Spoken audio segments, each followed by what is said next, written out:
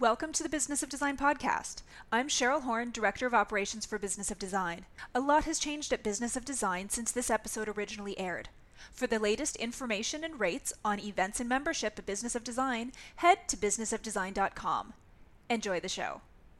Hey everybody, welcome to Business of Design podcast. You're in the right place if you're an interior design professional, an architect, a stager, styler, anyone really who works in a creative space and charges for their expertise in increments of time, because that's what we do, isn't it?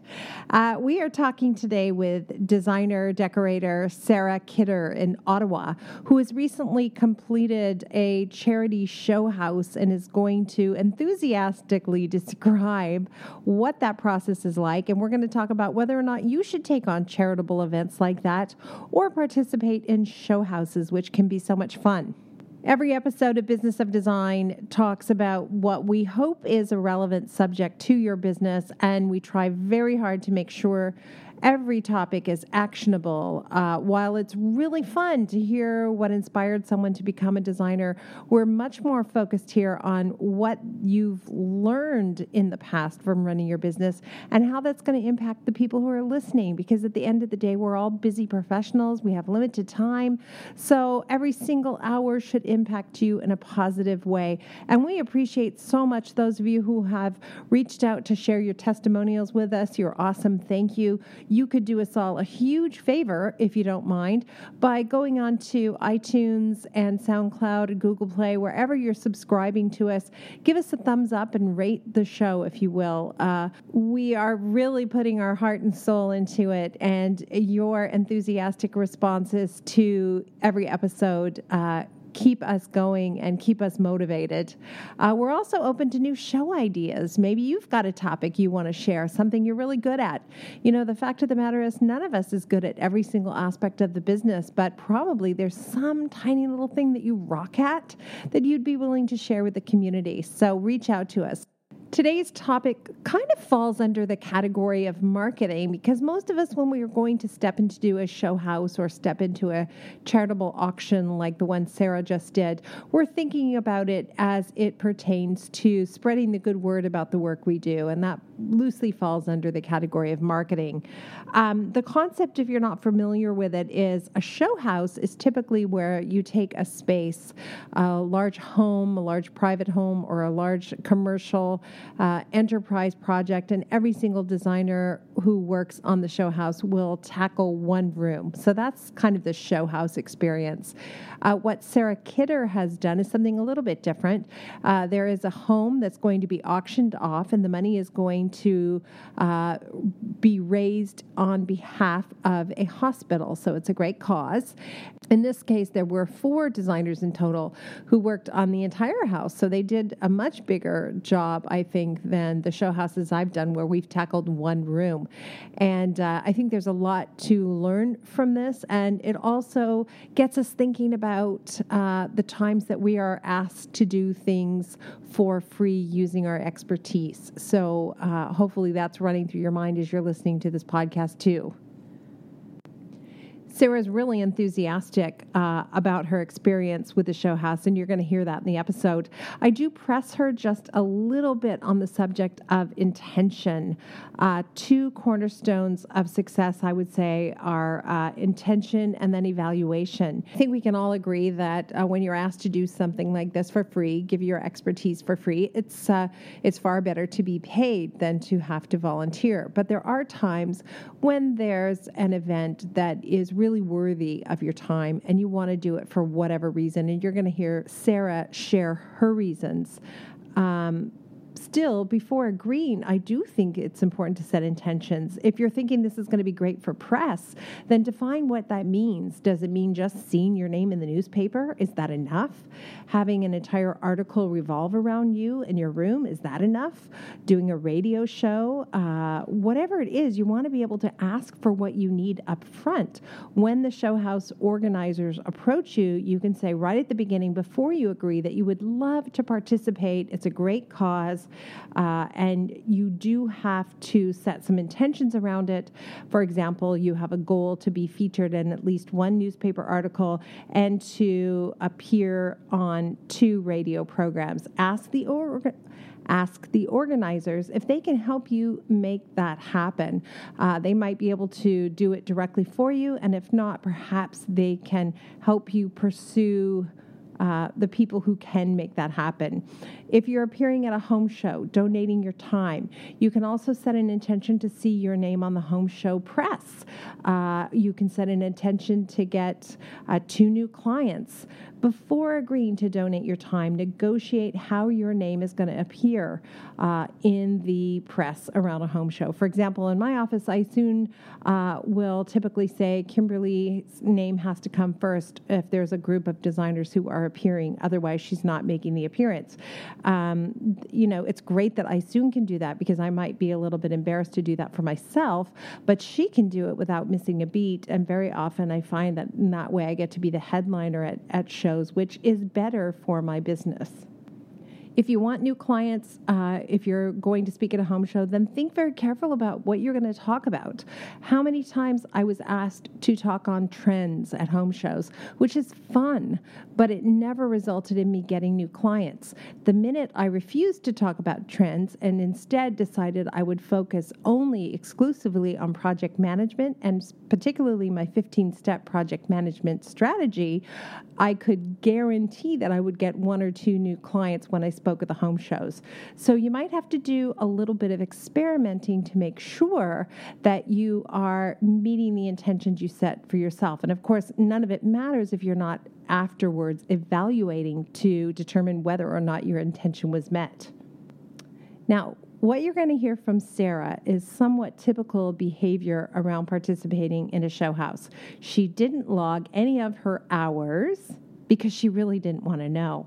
And I completely get that. Sarah decided she was going to do this show house no matter what, and that's fine. However, she's now thinking she wants to participate next year. And that's when this information would really be valuable, because 1 year later, she would know whether or not she got any meaningful press or a client or 2 out of this event.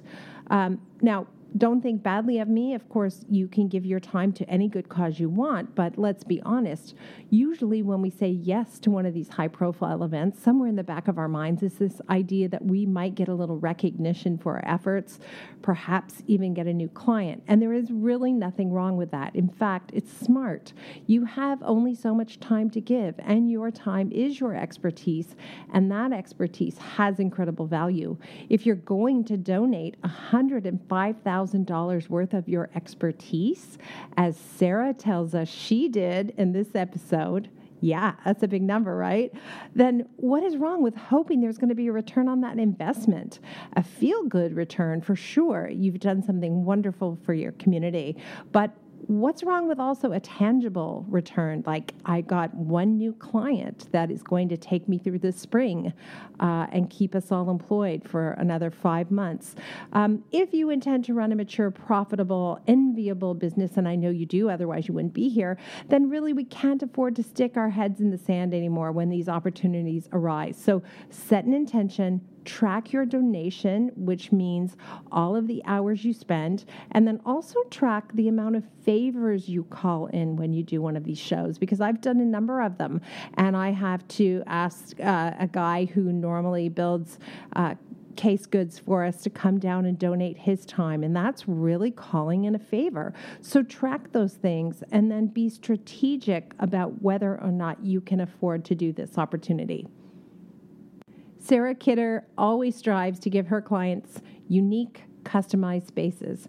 She is known for her ability to work within any design style and her brave use of color, pattern, and texture. She has more than 13 years experience now in the Ottawa design industry, and Sarah has worked on a number of residential and small commercial projects and corporate projects as well, giving each and every one of her clients an original look that reflects their lifestyle and the space that they're living in. Sarah is a formally trained decorator, 7 times consecutive winner of HomeStar's Best of Award, and most recently her designs have won 3 NKBA Design Excellence Awards.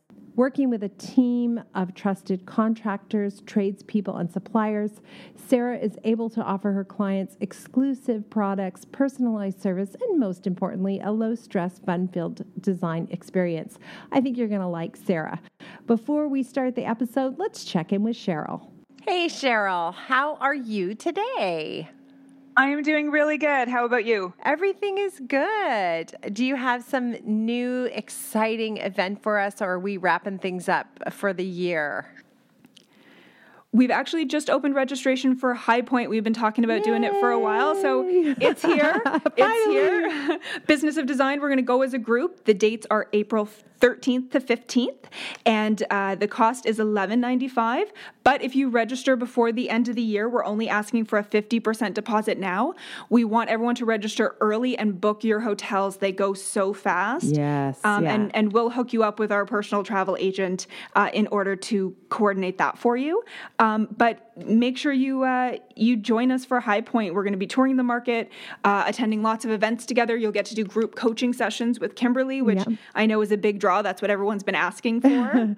And there'll be plenty of one-on-one time. So if you have a pressing problem and you want some time to hang out and talk about it in depth, we will make sure that there's time for that. Cheryl's also going to talk to every single person who registers to find out what their intention is and make sure that we plan a trip that meets those intentions and exceeds your expectations. So come prepared to learn and have fun, and know that if it's your first time traveling as a business expense, good for you. That's a really smart thing to do with your money.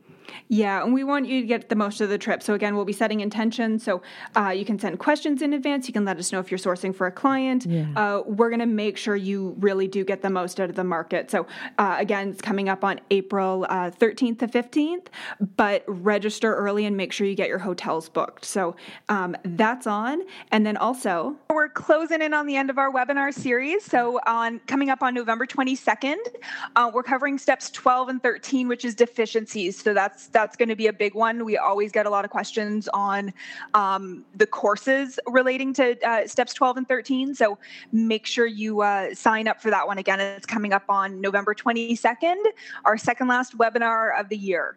Oh, okay. Wow. That happened quickly. And I also just wanted to jump in. We got a really great testimonial from Crystal from Etobicoke in Ontario here. And it says, I am new and loving this information. This is stuff they do not teach you in design school. I wish I had more hours in the day to watch the videos and read the books, but I'm working on it. I love it. And her name is Crystal? Yes. Crystal, you will have more hours in the day. Once you implement these systems, you'll find that you have a lot more time and a lot more headspace. So we're excited to have you in the Business of Design community. Cheryl, thank you so much for sharing those testimonials. No problem. I love reading them. I'm usually the first one that gets to see them when they come in. So keep them coming. We love hearing the feedback. It keeps us going. Yes, it does. Yes, it does. Have a great day. You too. We'll talk to you soon. Welcome to the Business of Design podcast with Kimberly Selden. Brought to you by Business of Design, a coaching community for independent designers like you. We all know design matters. At Business of Design, we think designers matter too.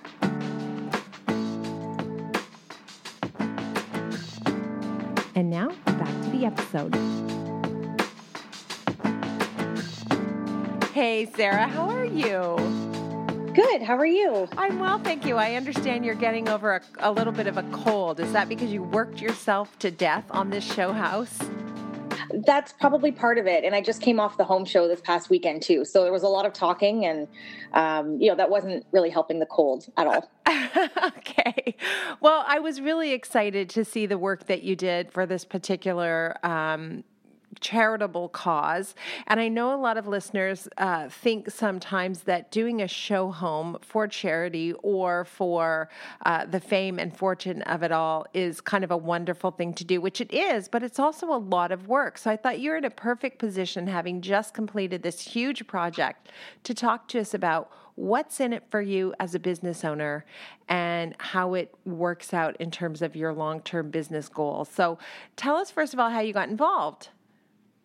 So it's the CHEO Dream of a Lifetime Lottery. It's for the Children's Hospital of Eastern Ontario, and it's a fundraiser. So the house is auctioned off, or not auctioned. You buy tickets for the house, and the grand prize winner gets this like $1.8 million prize.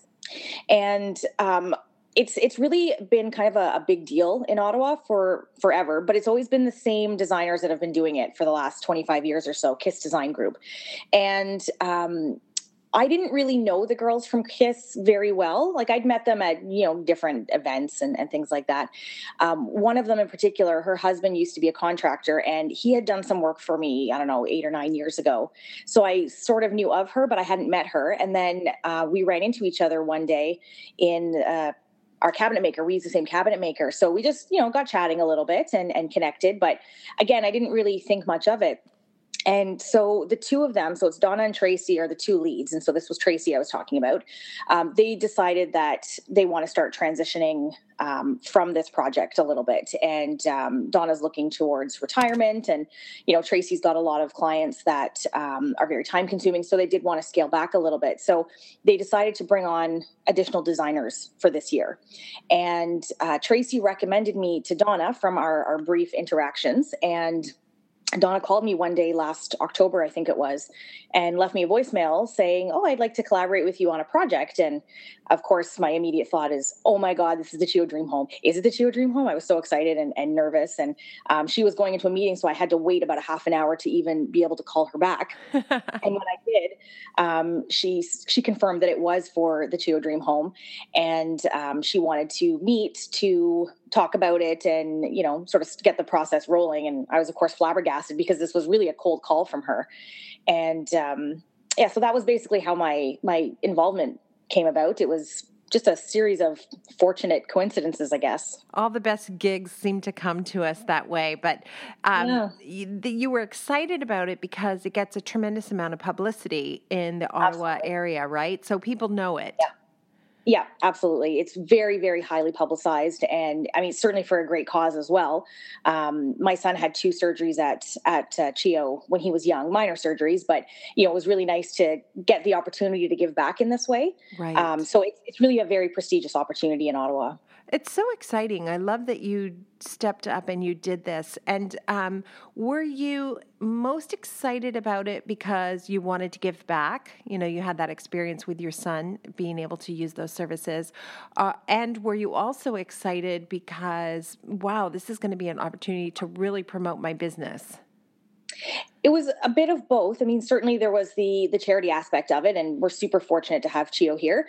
But I'm not going to lie, there was, there's a huge media buzz around it. Thousands and thousands of people go through it. So, I fully recognize what this could potentially do for my business as well. Right. Any reservation about the amount of work, the amount of cost? Did you think about that going in, or were you just like, no, I'm in? You were just all in before you even thought about it? Oh yeah, no, there was no hesitation. I was in. I mean, as we got into it, there was a little bit of hesitation, and part of that came from the fact that it wasn't just me they were bringing on, and I didn't realize that at first. So at the first meeting, there was this other woman there, and I was just like, oh, what is this? Like, is she from CHEO? Is she from the builder? Like, who is this person? And then I found out that she was another designer as well. And then it was, well, are they interviewing us? Like, how is this working? And it turned out that they brought both of us on, and she and I didn't know each other at all. So there was a little bit of, trepidation there as well that, there's 4 designers here. Is there going to be headbutting? Like, I don't know this woman. Is it, how's this going to go? And it actually turned out really fabulously because she and I, her name's Krista, she and I are very close now, and we became very good friends through this because we're actually quite alike in personality and in design style. So that was good. But I mean, initial going into it was, all hands on deck. Like, I'm in, doesn't matter what happens. And I was You bring up a really interesting point, which is when you get a call like this, that's an opportunity, air quotes, opportunity. You do want to make sure you know what you're getting into. And in your case, you thought, hey, I'm going to be the designer. And it turns out, no, there's actually 4 designers. Did they want you guys to share a space and work together, or did you each have your own spaces? Well, originally it started, so Donna and Tracy were still acting as kind of the lead, but they really were giving Krista and I a lot of creative freedom, which was great. And so the way that Donna was suggesting we go about it was that one of us take one floor and one of us take the other floor, and they would kind of oversee everything to make sure that the house was cohesive. And so I chose the main floor, and Krista was doing the bedroom floor. And so we, put together our concepts and we presented it to the ladies from KISS. And, so I would say originally the main concepts were our own, but very quickly we all started collaborating on everything. And, so for example, I designed the kitchen, and I did the layout, and I chose the fridge and the dishwasher. Donna chose the stove. I chose the countertops, the cabinet color, the style, the hardware. Donna chose the floor. Tracy and I chose all the lighting. We had an original lighting plan, but of course we were way over budget. So Tracy and I revised that lighting plan together. And then Krista and Tracy did all the window treatments except for the drapes in the dining room. Wow. So it ended up being a real collaboration. It did, which is really neat. So, I mean, the original concepts were still kind of ours, but all of the final details and tweaking, like I had very little to do with the master bedroom. That was really Krista did most of that. But the millwork that was done in the between the dining room and the sitting room and in the family room, like it was being installed, and Krista was saying, I still have no idea what this is. Like, what is this? And, what's going here? And she hadn't seen any of it because I had designed it and got approval through Donna. So as much as it was collaborative, there were still all these things that, we had done separately. So it was a really neat process. And by the way, everybody, we're going to put links to the show house on the Business of Design website, and I'm sure Sarah's got them on her website. So you'll be able to walk through the show home and see it for yourself. Well, that's interesting. I've done a couple of charitable events. One, we did Gilda's House in Toronto when it opened, and we did pair up with other designers whom we didn't know, and we collaborated, which I thought this is going to be a nightmare, getting 2 designers to agree on anything. And it turned out exactly as you said, that we became the best of friends, and we still all hang out together today. And then I've done show houses where we've done one room, but I'll tell you what I have never done. I have never done a show house where I took a floor. I cannot even imagine how big that job was for you to take the entire main floor. That is crazy. Did you do any factoring in of your time and how much money it was costing you, physical, labor, money, etc.? Did you do any of those business stats for yourself before or after? I did a little bit. I didn't track my hours, partly because I almost didn't want to know how much I was putting in. Krista did track, and she figures that we were somewhere around 700 hours, which is a lot. And now that's like we all put in 700 hours. Yeah, so, I get.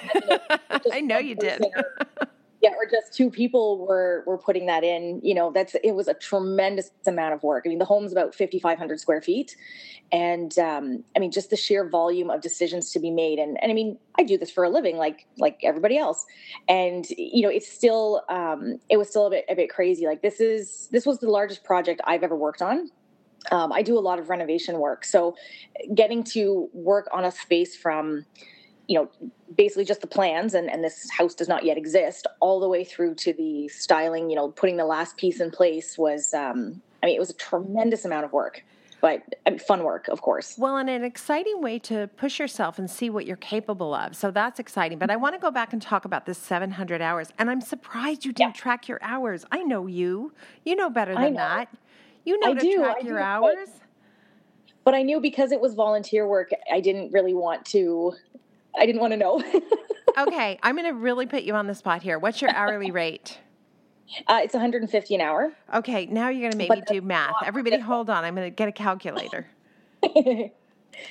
I'm going to actually do the math here. I know some of you have already done it in your head and you're like, you're such a loser. Why can't you do this in your head? But I can't. So, all right. Do you know what that translates into billable hours? Do you know? Yeah, $105,000. There you go. You're good. Yeah.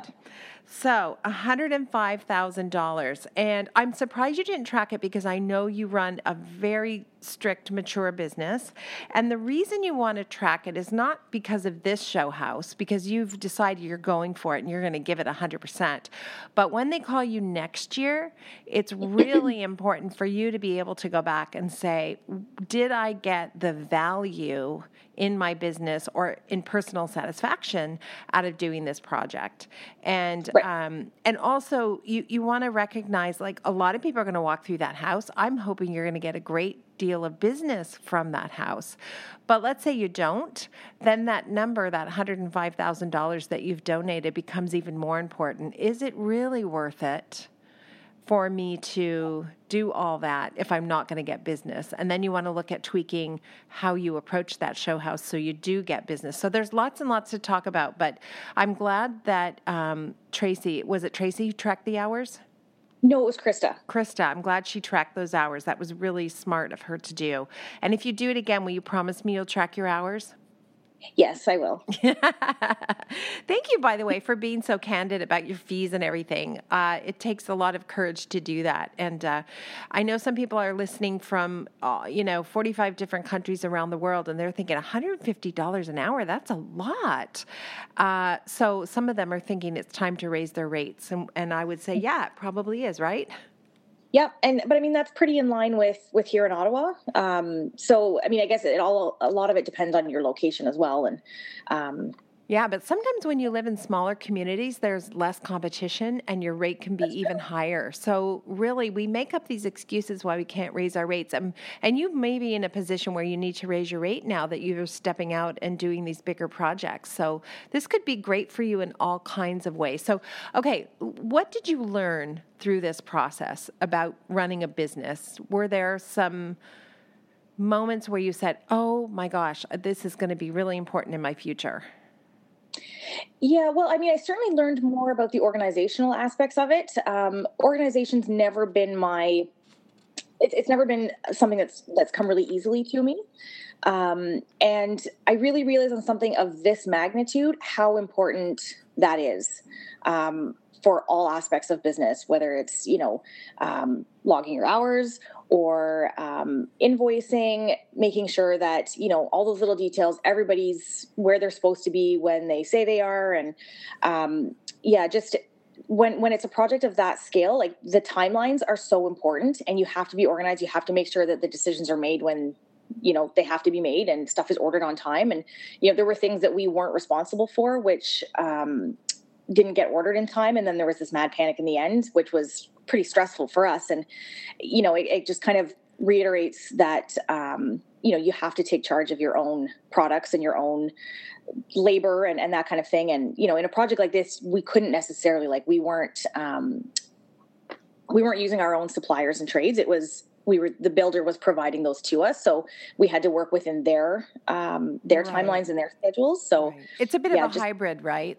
But you realize how important, I love that you said that. It's truly important for you to take ownership of your projects, because too many times the contractor says, I'm going to order the tile, and then it's time to do the tile and the tile isn't there.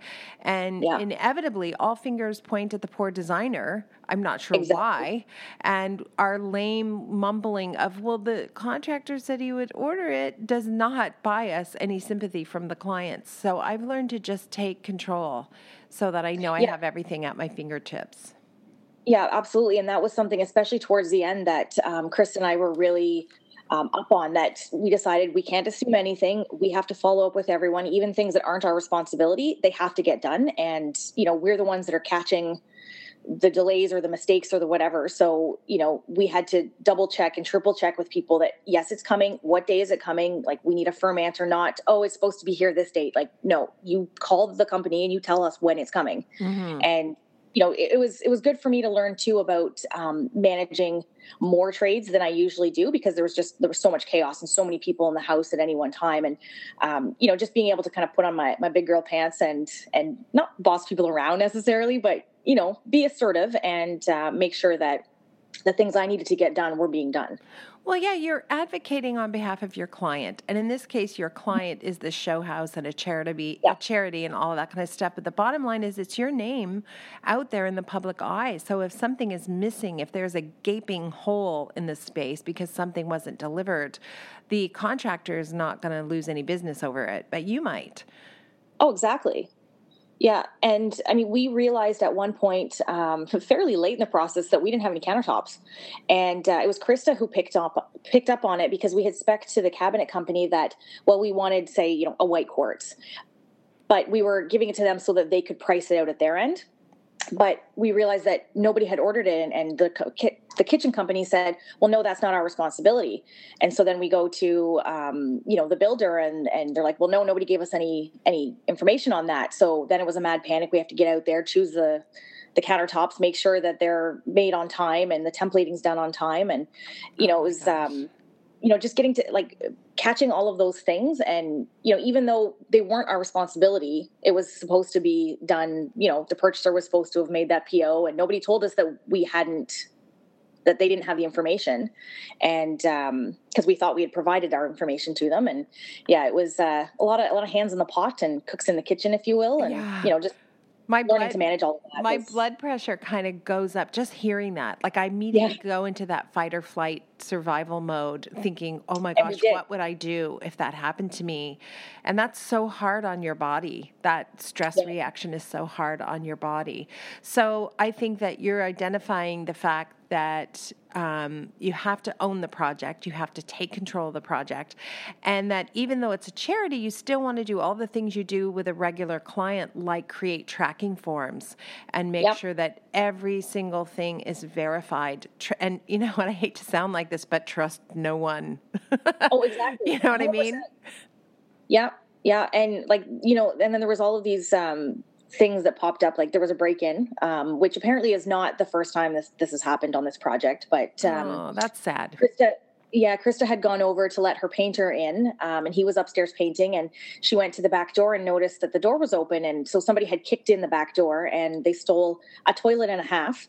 We figure they were stealing the second part because it was near the back door, and they stole some tools and some shower trim kits, and these were Brizo trim kits, so they weren't inexpensive. Wow. And then of course we had to call the police, and because Donna and Tracy were sort of leaving us in charge of this, they had both gone, off on vacation or cottage, whatever, and so we had to get the police out there, and we've got the security for the builder there, and we're dealing with all of this, and so it was a really great learning experience in that sense too, just about when things go wrong, how do you deal with it, and how do you solve these problems? Right. And drawing it back to your business, you could say to yourself, I mean, how many times have we used a client's garage to store things like that? And is it really secure enough? Have we taken the precautions we need to take so that these items won't go missing? Exactly. Wow. This was a real learning process. It was a huge learning process. Probably the single most gigantic learning process I've ever been through. Wow. Okay. Now, how are you going to leverage the hard work and effort you did here to translate it into more business and the right kind of business that you're looking for in the future? Well, I'm hoping that, there was a lot of media coverage that's come from it already, and there's going to be more coming. It only opened on September 11th, so it's not even been open for a month. And the Citizen did run an article, and the writer actually left out my name, and I wasn't too pleased about that. And it had gone online first, and I figured it was going to be going into the Saturday Homes edition of the newspaper. And when I saw it online, I emailed her and I said, and I was there during the interview when she was there. And I said, as you may remember, I was part of the design team as well. And I would appreciate the article being amended to include my name. And, thank you very much. And she did fix it, and it got out to into the print article in time. But, I worked hard on this and donated a lot of time. So there was no way I was going to not let my name be in the very first article out for it. You were lucky because you might have read that in the newspaper, and then Exactly. they can fix it online, but not in the first print edition. So you really did get lucky there. Yeah, I caught it on time for sure. And then there's a video that's going to be coming out. I had sent you a link to it. It's being released on Friday. I'm not sure where it's going, if it's on the website or there's some sort of social media aspect to it. But it does show me speaking in there with my business name, which is great. And we had a day that was called Meet the Makers, and so CHEO invites some of the tradespeople in on whatever day they want to come in, and they just are in the house all day while people are viewing it. And so if anyone has any questions, they can come and talk to you. And so I was there on the 17th, so it was the first Sunday after it was open, and I had my business cards and I left whatever was left over there. But nearly 4,000 people went through that day, which was a lot of people. It was a little crowded in there at times, and this is a large house and it was packed. So I think that's great. I did get a call from it on Thursday, somebody that had been at the house and wanted to get in touch to talk about their project. And I've certainly been promoting it. It's the first thing on my website, the first portfolio image, as well as at this past home show, I had a big poster up on the wall of my booth saying that I was part of the design team in some of the photos.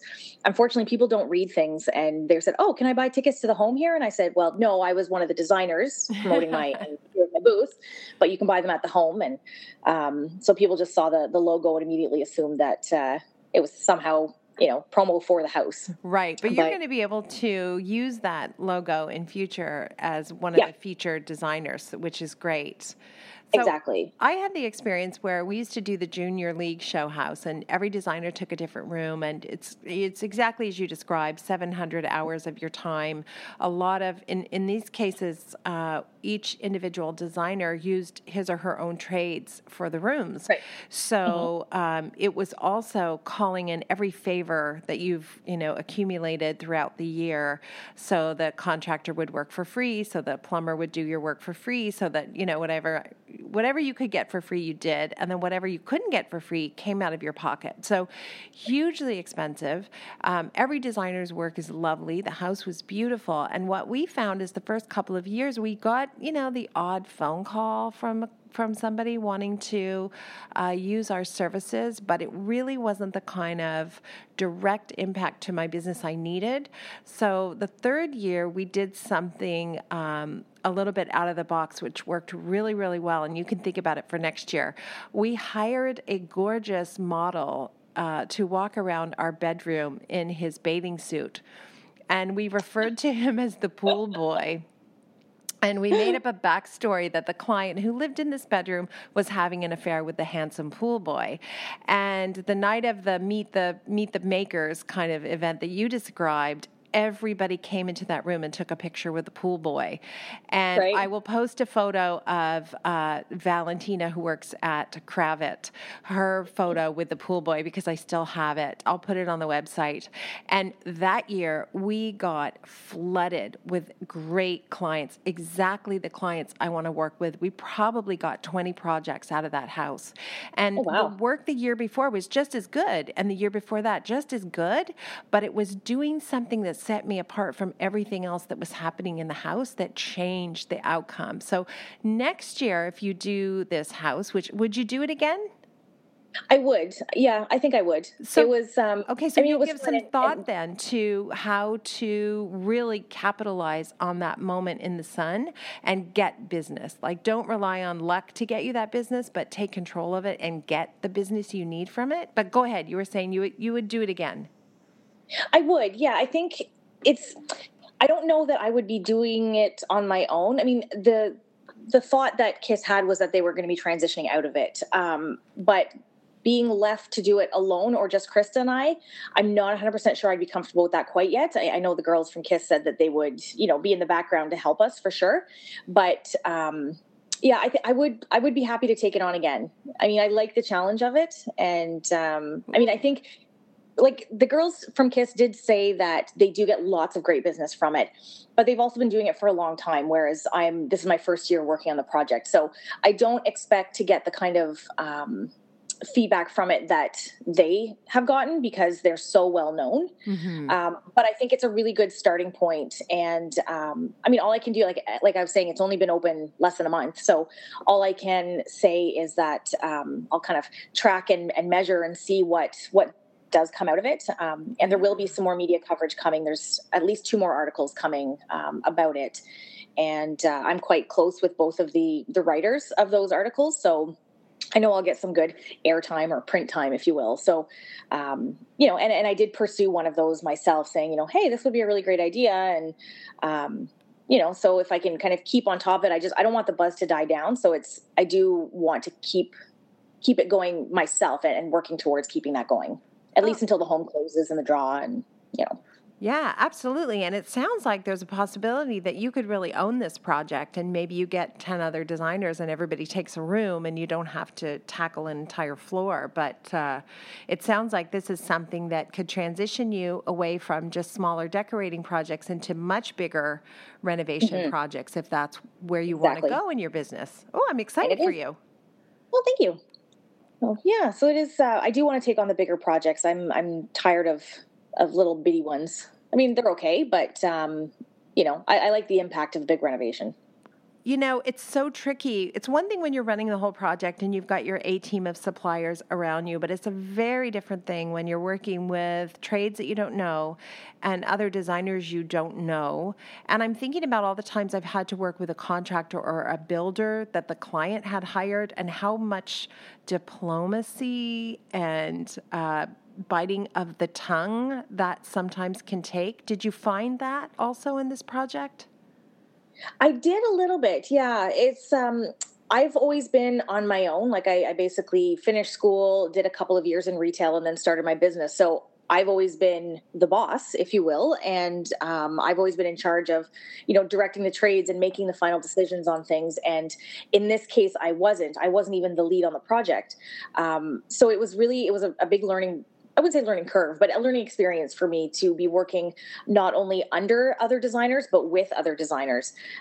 Because obviously with 4 of us, even though, we all got on very well, there were some things that, I wanted to do that I was vetoed on or that they wanted to do that I wasn't on board with. And, it did take a lot of kind of tact and diplomacy to get your ideas across without offending anyone else or, kind of knowing when to back down, when maybe the other person did have the right idea or was making the right decision, even if it wasn't what you would have done necessarily.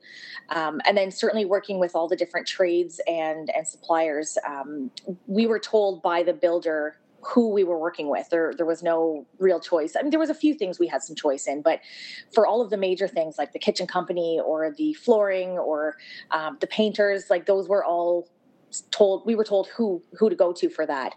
And, for example, I wasn't working with my usual kitchen company. So that whole process was a little bit different.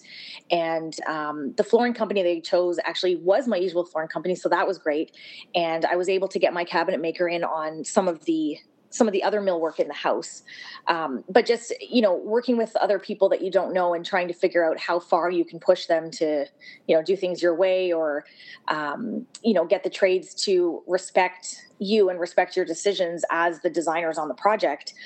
There was definitely some trickiness there. And I think it's really served me well with my own contractors as well. And I'm certainly comfortable with them, but, just learning how to be, again, more assertive or, making sure that the trades know that what you say goes and that they have to respect your decisions and your direction on a job.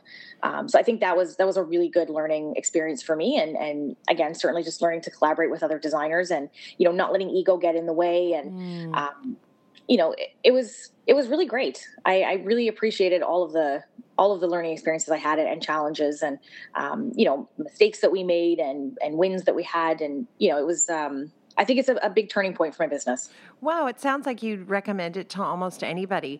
I want to touch base on something that you said, and which I think has been true for me in the situation you describe, but also in terms of hiring staff to help me.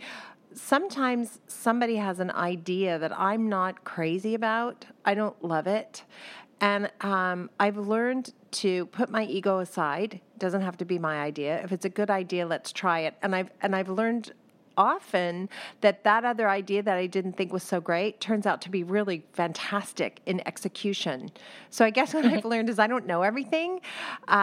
So I think that's a really good exercise to have to go into it and collaborate with someone and see what works and see what doesn't. And maybe it stretches you a little bit as a designer. Do you think? Absolutely. Yeah. Like there were decisions that were made, and some of them I was like, I don't know.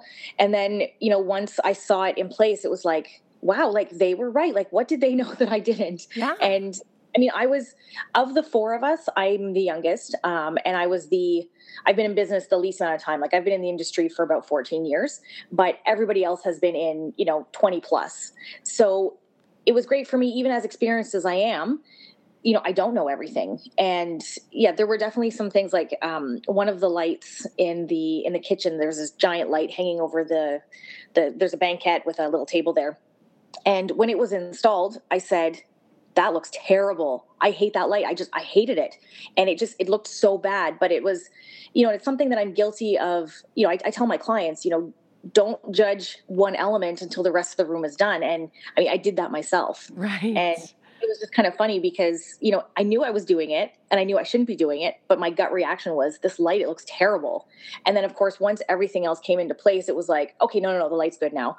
But it was, just, I don't know, it's just really different than when you're the one making all of the decisions from the get-go, because you're always so sure of your own decisions and never so sure of anyone else's. But then, when you see it, it does kind of let you know that, it's okay to take other people's ideas and, and again, to kind of keep the ego out of it too, that, you don't always have the right answer. And I'd like to think that I'm not like that anyway, but it really did reinforce that everyone has great ideas, and sometimes you think it's going to be a mishmash, and it actually comes together way better than if you had tried it on your own. Yeah. And you got insight into how clients feel when they're judging a single element without seeing the whole room. So it's amazing for us to have those experiences, I think. The other thing that I found to be a little bit challenging when I do these show houses is thanking the trades who make it all possible, because at the end of the day, there's going to be some columns and you're going to get some print time and maybe even some television time, and you're going to get some promotion. But Joe the plumber is not going to get mentioned in any of that. So how do you take care of those suppliers who really, really came to the table for you and made it all happen? Well, you're right. When all of the media stuff happens, it is really focused on the designers and the design of the home and all the different elements. But in the home itself, there's two big fringe pieces of art that do list all the different suppliers and tradespeople that have contributed to the house. So they do get some mention, which is good. But I think the best way to thank them would be to use their services. And this was something I was saying to my husband earlier when we were talking about this podcast that was going to be happening and the different elements of it. That this project really showed me some trades that or suppliers that I had never worked with before, that I really don't want to work with them again because things didn't go as well as they could have. I mean, everything came together at the end, and obviously we're appreciative of what they provided, but some of it was quite challenging to some of them were challenging to work with. And then there was the people that really just went above and beyond and were so phenomenal. And it was people that, I'd never even heard of before in the city that I will absolutely be bringing on to some of my jobs because their workmanship was fantastic. Their attitudes were fantastic. And, it was a learning experience in that sense too, that, meeting new trades and meeting trades that, maybe you don't want to be dealing with again. But, I think that's the best way to thank them is to hire them. I think that's absolutely true as well. I want to talk about something that I probably should have brought up earlier, which has to do with intentions. When you approach something like this or a home show, you mentioned that you've just been at the home show as well. When I'm coaching people, I always talk to them about setting intentions before you do this event that is free, so that you can be focused on the outcome you want. And so often we're such kind, generous, hardworking people that the intention is, I just want to be helpful. I just want to do this wonderful thing for the community and be helpful, which is great and honorable. But there is no shame in also saying, I would like to get 2 new clients out of this job. So looking at this experience and thinking about what you might do next year in terms of it, would you be willing to set some intentions for yourself next year in terms of what you want to accomplish? I don't know that I set any intentions consciously for this year. I mean, really, my thought behind it was that, because this is such a big, prestigious project, that I really wanted to bump my business up to the next level in terms of just taking on larger projects. I really would like to have more large projects and less small projects, but kind of less projects overall. Because I find I work better when I've got one big project or a couple of bigger projects on the go. You're not running around like a chicken with your head cut off, trying to be everywhere at once. And I would just really like to kind of relax in my own mind a little bit at work. Like there's times where there's so many projects on the go and it's just so chaotic. And I mean, it's not something, I'm 35 now, so I can't keep up with that forever, just physically or mentally. And so I was really hoping that this project would really kind of make that transition to a couple of larger projects that I can focus on having a bit more of a wait list. And I mean, obviously, again, the charity aspect of it was, I really wanted to do it for that, but with the hopes as well that it would really change my business into what I want it to be. I love that you talked about that. Even though you didn't consciously set that intention, you did, in fact, accomplish that goal. You kind of stepped up and said, can I do this? Yes, I can. And now going forward, it sounds like you're in such an amazing position, 35 years old. Oh my gosh, what I wouldn't give to do the last 20 years again. You're in your best money-making years. You're in your prime years. The next 20, 30 years are going to be extraordinary for you. So to be able... That's the hope. Yeah. So to be able now to say, I don't want to have 40 projects a year. That's just wearing me out. I want to have 15 that are extremely profitable and photogenic, Yeah, absolutely. Absolutely.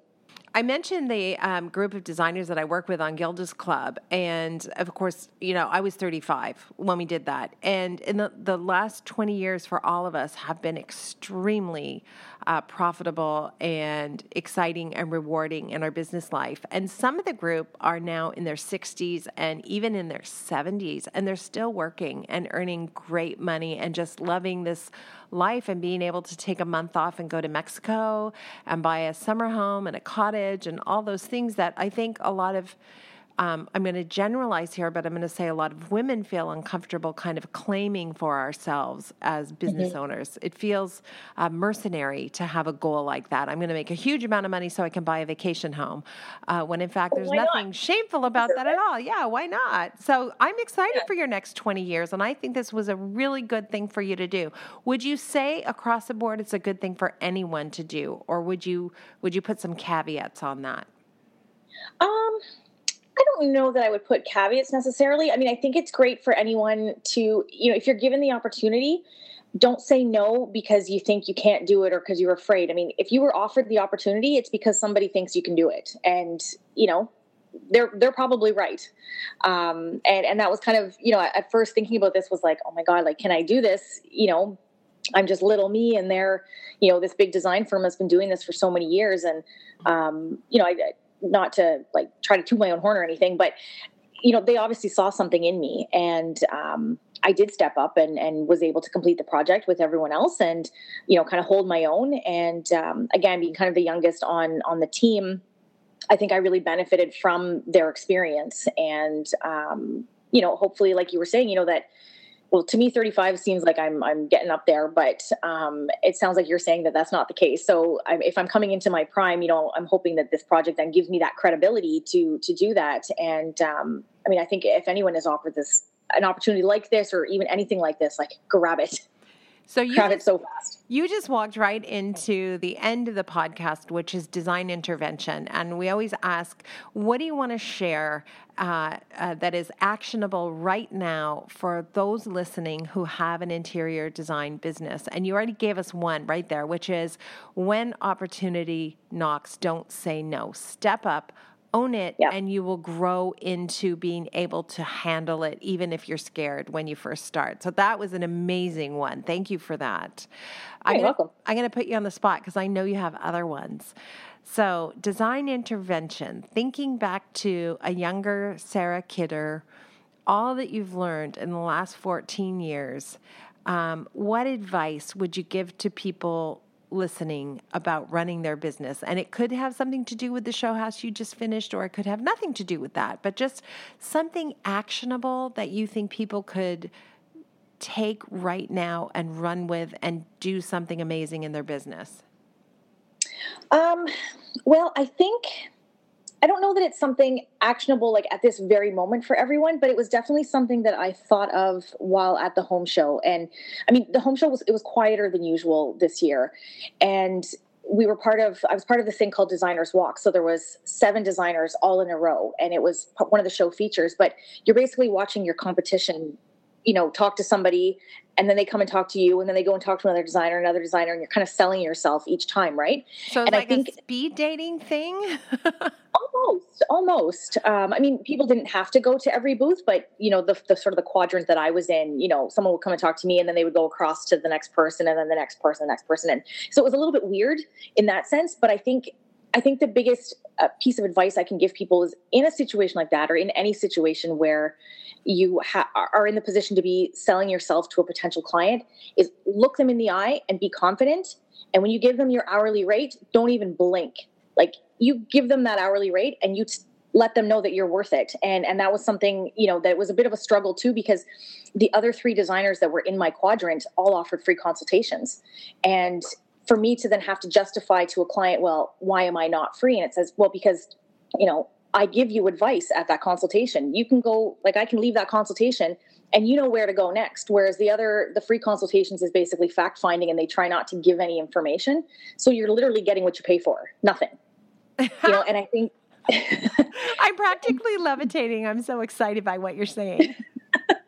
But, and it was true, because I was really put on the spot, because people would talk to them first and say, well, so-and-so over there offers a free consultation, and say, well, that's great. But when they leave that consultation, further ahead, you've given them the information on the project, but they've given you nothing in return, and they'll give you your quote. When I leave the consultation, you'll have ideas, you'll be excited about the project, because we'll have talked about some of the potential solutions for your home and the things that I'm seeing and what we can do. And then I give you the quote, same as they do. But I've left that consultation, I've been reimbursed for my time.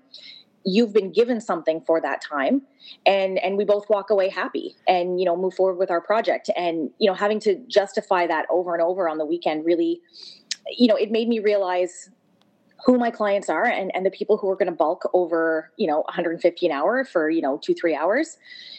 Those aren't my clients. If you're going to have a problem with that, you're going to have a problem with all of my fees moving forward. And, I'm glad we got that out of the way at the beginning. I am so happy for you. I see big things in your future, and I would like to talk to you more. Like that design intervention, you gave us those 2 points, look them in the eye, be confident about your rate, and when opportunity knocks, don't say no. Those 2 points indicate to me that you are running a really smart business, and I think you have more to share with the podcast listeners. So will you come back another time and talk about running your business? Absolutely. I would be more than happy to. You're wonderful. Okay, everybody. Sarah Kidder, you're going to be able to follow the link to the charity show house she's done and take a look at her work. Of course, Sarah, what's your website? It's www.sarahkidderdesign.com. Okay, and Sarah with an H. Yes, Sarah, and Kidder with 2 Ds. And Kidder with 2 Ds, like the jokester in your life. But you're like serious about business. Yeah, you're dead serious about business. Thank you so much for sharing this insight. It was really great talking to you. And thank you, by the way, as well, for supporting Business of Design. You were an early adopter, and you have been right by my side for many years, and I just love having you in my life. So thank you so much. Oh, thank you. And thank you so much for having me and all of the wonderful information you provide to me and to all the other designers out there. Your services are invaluable. At Business of Design, we know it takes more than hard work and talent to successfully run a professional design firm. There are proven business strategies that can solve your immediate business challenges and transform your life. Don't try to do this alone. Join today and you'll have access to more than 100 video courses, plus access to Kimberly Selden as your mentor and guide. Unlike traditional coaching, which can take years to produce tangible results, BOD is a fast track to immediate results for independent interior designers, decorators, architects, stagers, and landscapers just like you. Monthly membership is only $67.50. Annual members save 2 months and have access to Kimberly's contracts. What are you waiting for? Together, we will achieve extraordinary results. Start today.